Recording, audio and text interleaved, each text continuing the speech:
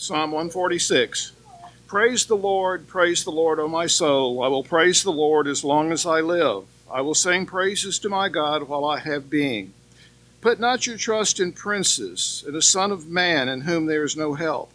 When his breath departs, he returns to the earth. On that very day his plans perish.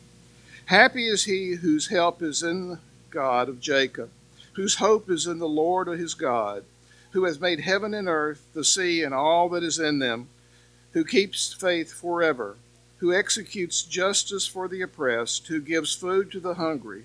The Lord sets the prisoners free. The Lord opens the eyes of the blind. The Lord lifts up those who are bowed down. The Lord loves his righteousness. The Lord watches over the sojourners. He upholds the widow and the fatherless.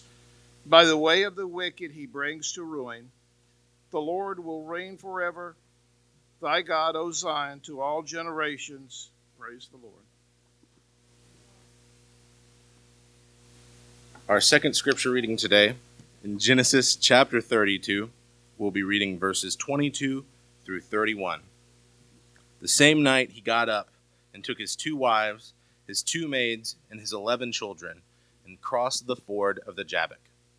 He took them and sent them across the stream, and likewise everything that he had. Jacob was left alone, and a man wrestled with him until daybreak. When the man saw that he did not prevail against Jacob, he struck him in the hip socket, and Jacob's hip was put out of joint as he wrestled with him. Then he said, "Let me go, for the day is breaking." But Jacob said, "I will not let you go unless you bless me." So he said to him, "What is your name?" And he said, "Jacob." Then the man said, "You shall no longer be Jacob, but Israel, for you have striven with God and with humans, and have prevailed." Then Jacob asked him, "Please tell me your name." But he said, "Why is it that you ask my name?" And there he blessed them. So Jacob called the place Peniel, saying, "For I have seen God face to face, and yet my life is preserved." The sun rose upon him as he passed Peniel, limping because of his hip. The word of God. Our gospel text this morning is from the book of Mark, chapter 7, starting in verse 24. Mark, chapter 7, verse 24. "And from there he set out and went away to the region of Tyre. He entered a house and did not want anyone to know he was there, yet he could not escape notice. But a woman whose little daughter had an unclean spirit immediately heard about them, and she came and bowed down at his feet. Now the woman was a Gentile, of Syrophoenician origin. She begged him to cast the demon out of her daughter, and he said to her, 'Let the children be fed first, for it is not fair to take the children's food and to feed it to the dogs.' But she answered, 'Sir, even the dogs under the table eat the children's crumbs.' And then he said to her, 'For saying that, you may go, and the demons have left you.'" So she went home and found the child lying on the bed, and the demon was gone. And then he returned from the region of Tyre and went the way of Sidon towards the Sea of Galilee in the region of Decapolis. And they brought to him a deaf man who had an impediment of speech, and they begged him to lay his hand on him. And he took him aside in private away from the crowd and put his fingers on his ears, and he spat and touched his tongue. And then, looking up to heaven, he sighed and said, "Ephatha," we're going to say Ephatha today, "Ephatha, that is, be opened." And immediately his ears were open, his tongue was released, and he spoke plainly. And then Jesus ordered them to tell no one, but the more he ordered it, the more zealously they proclaimed it. They were astounded beyond measure, saying, "He has done everything well. He even makes the deaf to hear and the mute to speak." The word of the Lord. Okay, so we're moving straight into the sermon from that this morning. And I'm going to be honest that I am slightly frustrated that a couple weeks ago I stood in front of you and I promised to preach the lectionary. Because not only did I promise to preach the lectionary, but I said that because it forces you to preach texts that are difficult, texts that you do not love. And when I said that, I was thinking of texts like in Numbers, that's kind of boring, like Deuteronomy, where it's just the law. I was not thinking about parts of the gospel that are just very difficult. So this morning, the Syrophoenician text, this one's difficult for me. I don't love it. and I didn't want to preach it, and I'm kind of mad that I got the Syrophoenician woman this week, and then Corey gets John 3:16 next week. I don't find that to be fair, and I wish I could have switched. But anyway, we're going to dive right in because there's no other way to do the Syrophoenician woman. The Syrophoenician woman, by definition, in this era of being a woman, she's already second class, right? She's a Gentile. And then she's not only a Gentile, she's kind of a Gentile from the other side of the tracks. So all of this, if you add it together and you had to place her on the Titanic, she's not with Rose, right? She's not on the top. She skips the middle completely, and she's with Jack in the underbelly of, y'all seen Titanic, don't play like you haven't. She's with Jack in the underbelly of the Titanic, right? She's third class. She skips second class completely. She's all the way at the bottom. And so she decides that she needs something from Jesus. Something only he can do. Something only Jesus can cure. She needs him to heal the evil spirit that's within her daughter. She needs a touch from Jesus. So what does Jesus do? Do we see the compassionate Jesus that heals the ear of the man in the Garden of Gethsemane?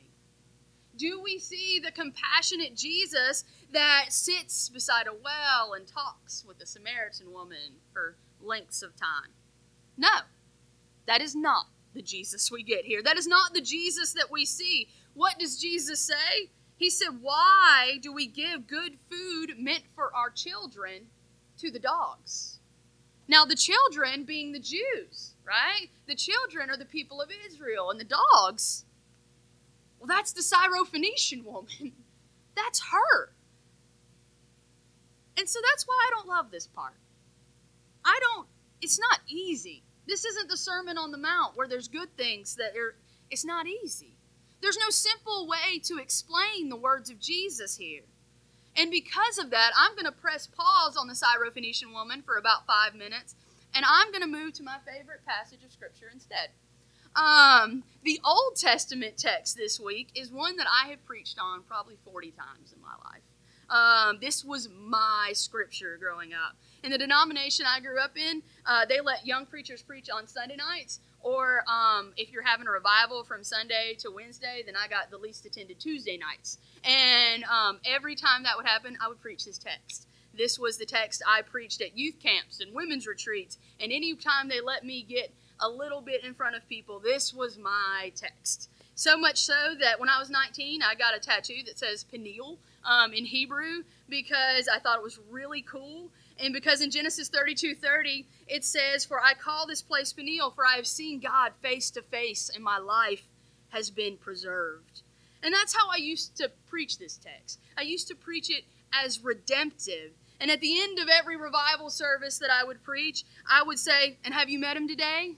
Have you met God face to face today? He's the only one that can preserve life and with the eternal life that comes from heaven. So do you need to meet him today?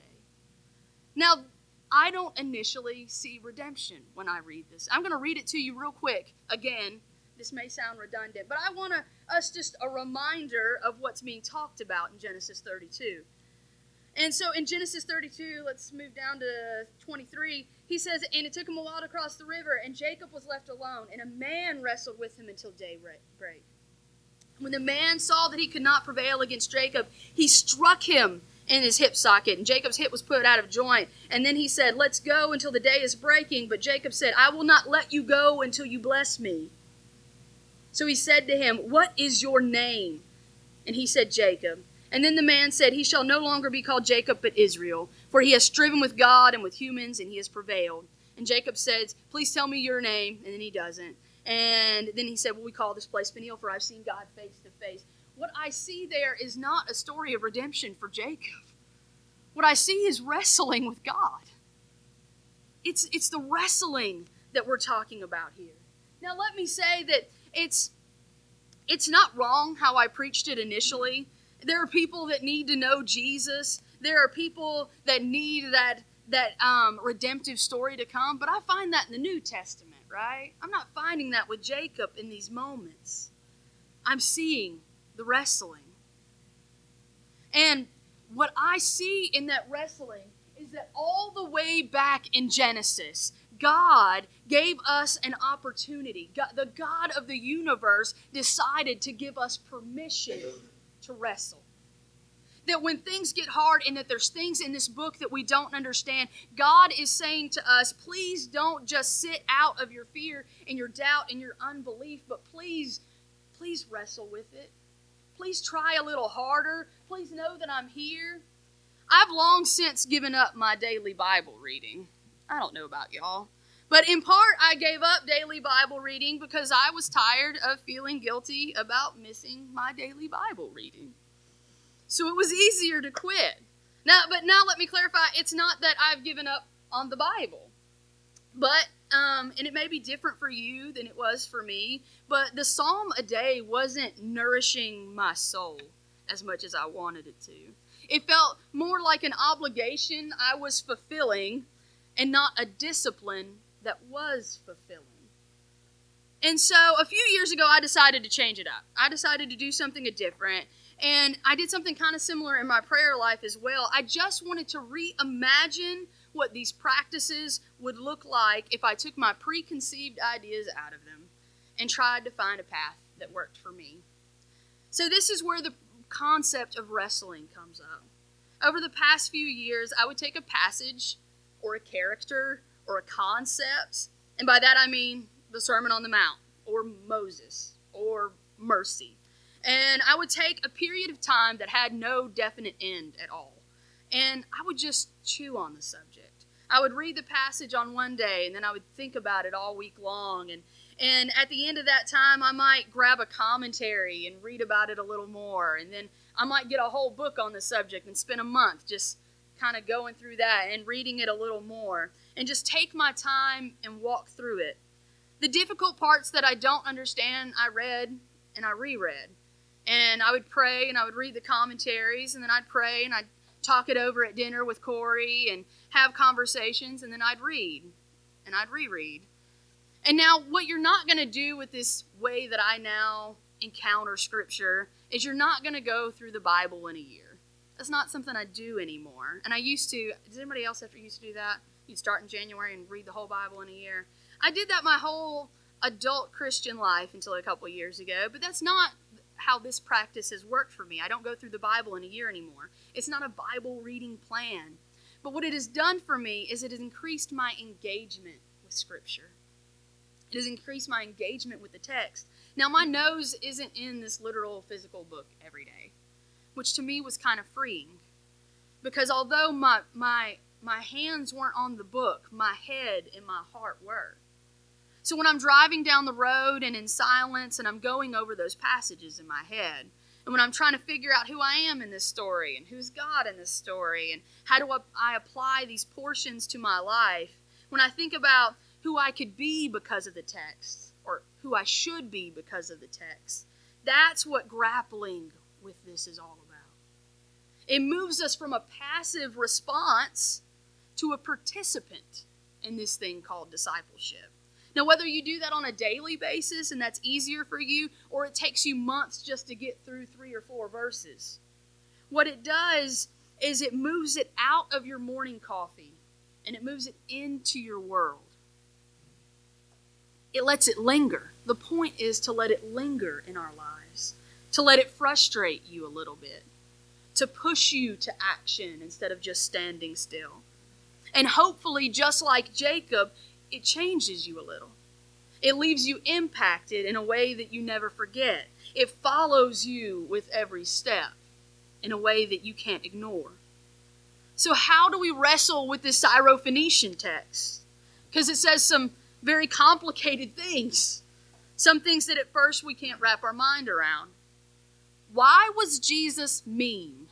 That's all I get out of this. Why was Jesus mean? And I've read this text probably 100 times in the last 3 weeks, over and over and over, trying to find an answer. So in my wrestling, I went to a secondary source because I cannot be the first Christian with questions. I cannot be the first Christian that misunderstands. We have the advantage of 2,000 years of church history and church people and people with questions. So we can go to them. We don't have to be an island. And we don't have to reinvent the wheel every time we read the Bible. We learn beside them, and we learn with them, and we learn from them. But also we have to use our God-given discernment on every issue. A buddy of mine pastors a church, not in this area, but somewhere. That doesn't matter. But anyway, and I heard him preach on this text recently. And I was listening to it online on one of his podcasts. And what he said at first, he said, my initial takeaway with this is that Jesus used a racial slur. And I turned it off. Like, I couldn't even wrap my mind around it. I didn't know where he was going. He might have had a valid point at the end, but it was so egregious to what I knew about the character and the personhood and the life of Jesus that I knew in the discernment that God has given us that I couldn't deal with that. That wasn't okay to me. And I say all that to say that just because it's out there, it doesn't make it right. So keep reading, keep studying, keep going. I read Beowulf this past week, speaking of reading. And for those of you that remember, not intentionally, not because I wanted to, I'm taking a Brit Lit course. I didn't do it for fun. But for those of you that remember this epic poem, you know that it's of pagan origin, passed down through centuries via oral tradition, and at some point, an Anglo-Saxon monk wrote it down. And because an Anglo-Saxon monk wrote down this pagan story, you have pagan story and Christian attributes all in it. He has ideas of the Almighty and things like that. And so, to me, sometimes when I look about this passage of Mark, I kind of hope in my heart that's what this is. I kind of hope that there was this beautiful story of redemptive Christian ideas, and somehow this fallible guy named Mark that got to wrote it down kind of put his negative spin on it. That might not be what it is, but sometimes I hope that. My page is upside down. There we go. But I've seen some scholars say that it's not as bad as we make it sound either. In my reading this week, I said, well, I've read people say, well, they say they called her a dog, more like a puppy, more like somebody you wanted in your family. Not somebody, it wasn't a bad thing. And I still don't get how calling somebody the puppy isn't a bad thing. Maybe you do. Maybe that helps your soul a little. It didn't help mine. It was supposed to, but it didn't. And because still, you feed your children before you feed your puppy. You don't like your puppy as much as you like your kids. It didn't make sense to me. I couldn't reconcile that. But in more of my reading and more of my studying this week, I kind of had to think, what if the Syrophoenician woman is supposed to be the New Testament Jacob? If we notice in Genesis, Jacob doesn't seek out God to wrestle with him. God seeks out Jacob. God goes to Jacob and wrestles with him till the break of day. So what if that is all Jesus is doing here? What if he wanted to push the Syrophoenician woman just a little bit so she pushes back? That just like Jacob, there are good things at the end of this, and Jesus just wanted her to seek and search and try a little harder. Maybe he just wanted that encounter to be something that she would never forget, just like Jacob could never forget that encounter with God. Maybe he just wanted her to limp just a little bit. Immediately after that wrestling, Jesus performs a miracle. He heals the woman's daughter and the demons flee. He's moved by her faith. And then he breaks down all these barriers in his ministry too. No longer is he just for the Jews. He goes and he breaks down the class barrier and he breaks down the Gentile barrier. And right after that, he heals a blind or a deaf and mute Gentile man immediately afterwards. And he said, "Woman, you have such great faith." She moved Jesus. And her wrestling caused enormous change. So if Jacob could wrestle with God, and if the Syrophoenician woman could wrestle with the Word made flesh, then may we never cease to wrestle with the words that God has given with us. May we let it perpetually change us. I pray that I don't read the Bible the same way at 70 as I do at 30. I pray it changes me. And whether you're 6 or 86 in this place, my prayer for you is that the words consistently change you. Until, like Jacob, we meet him face to face. Let us pray.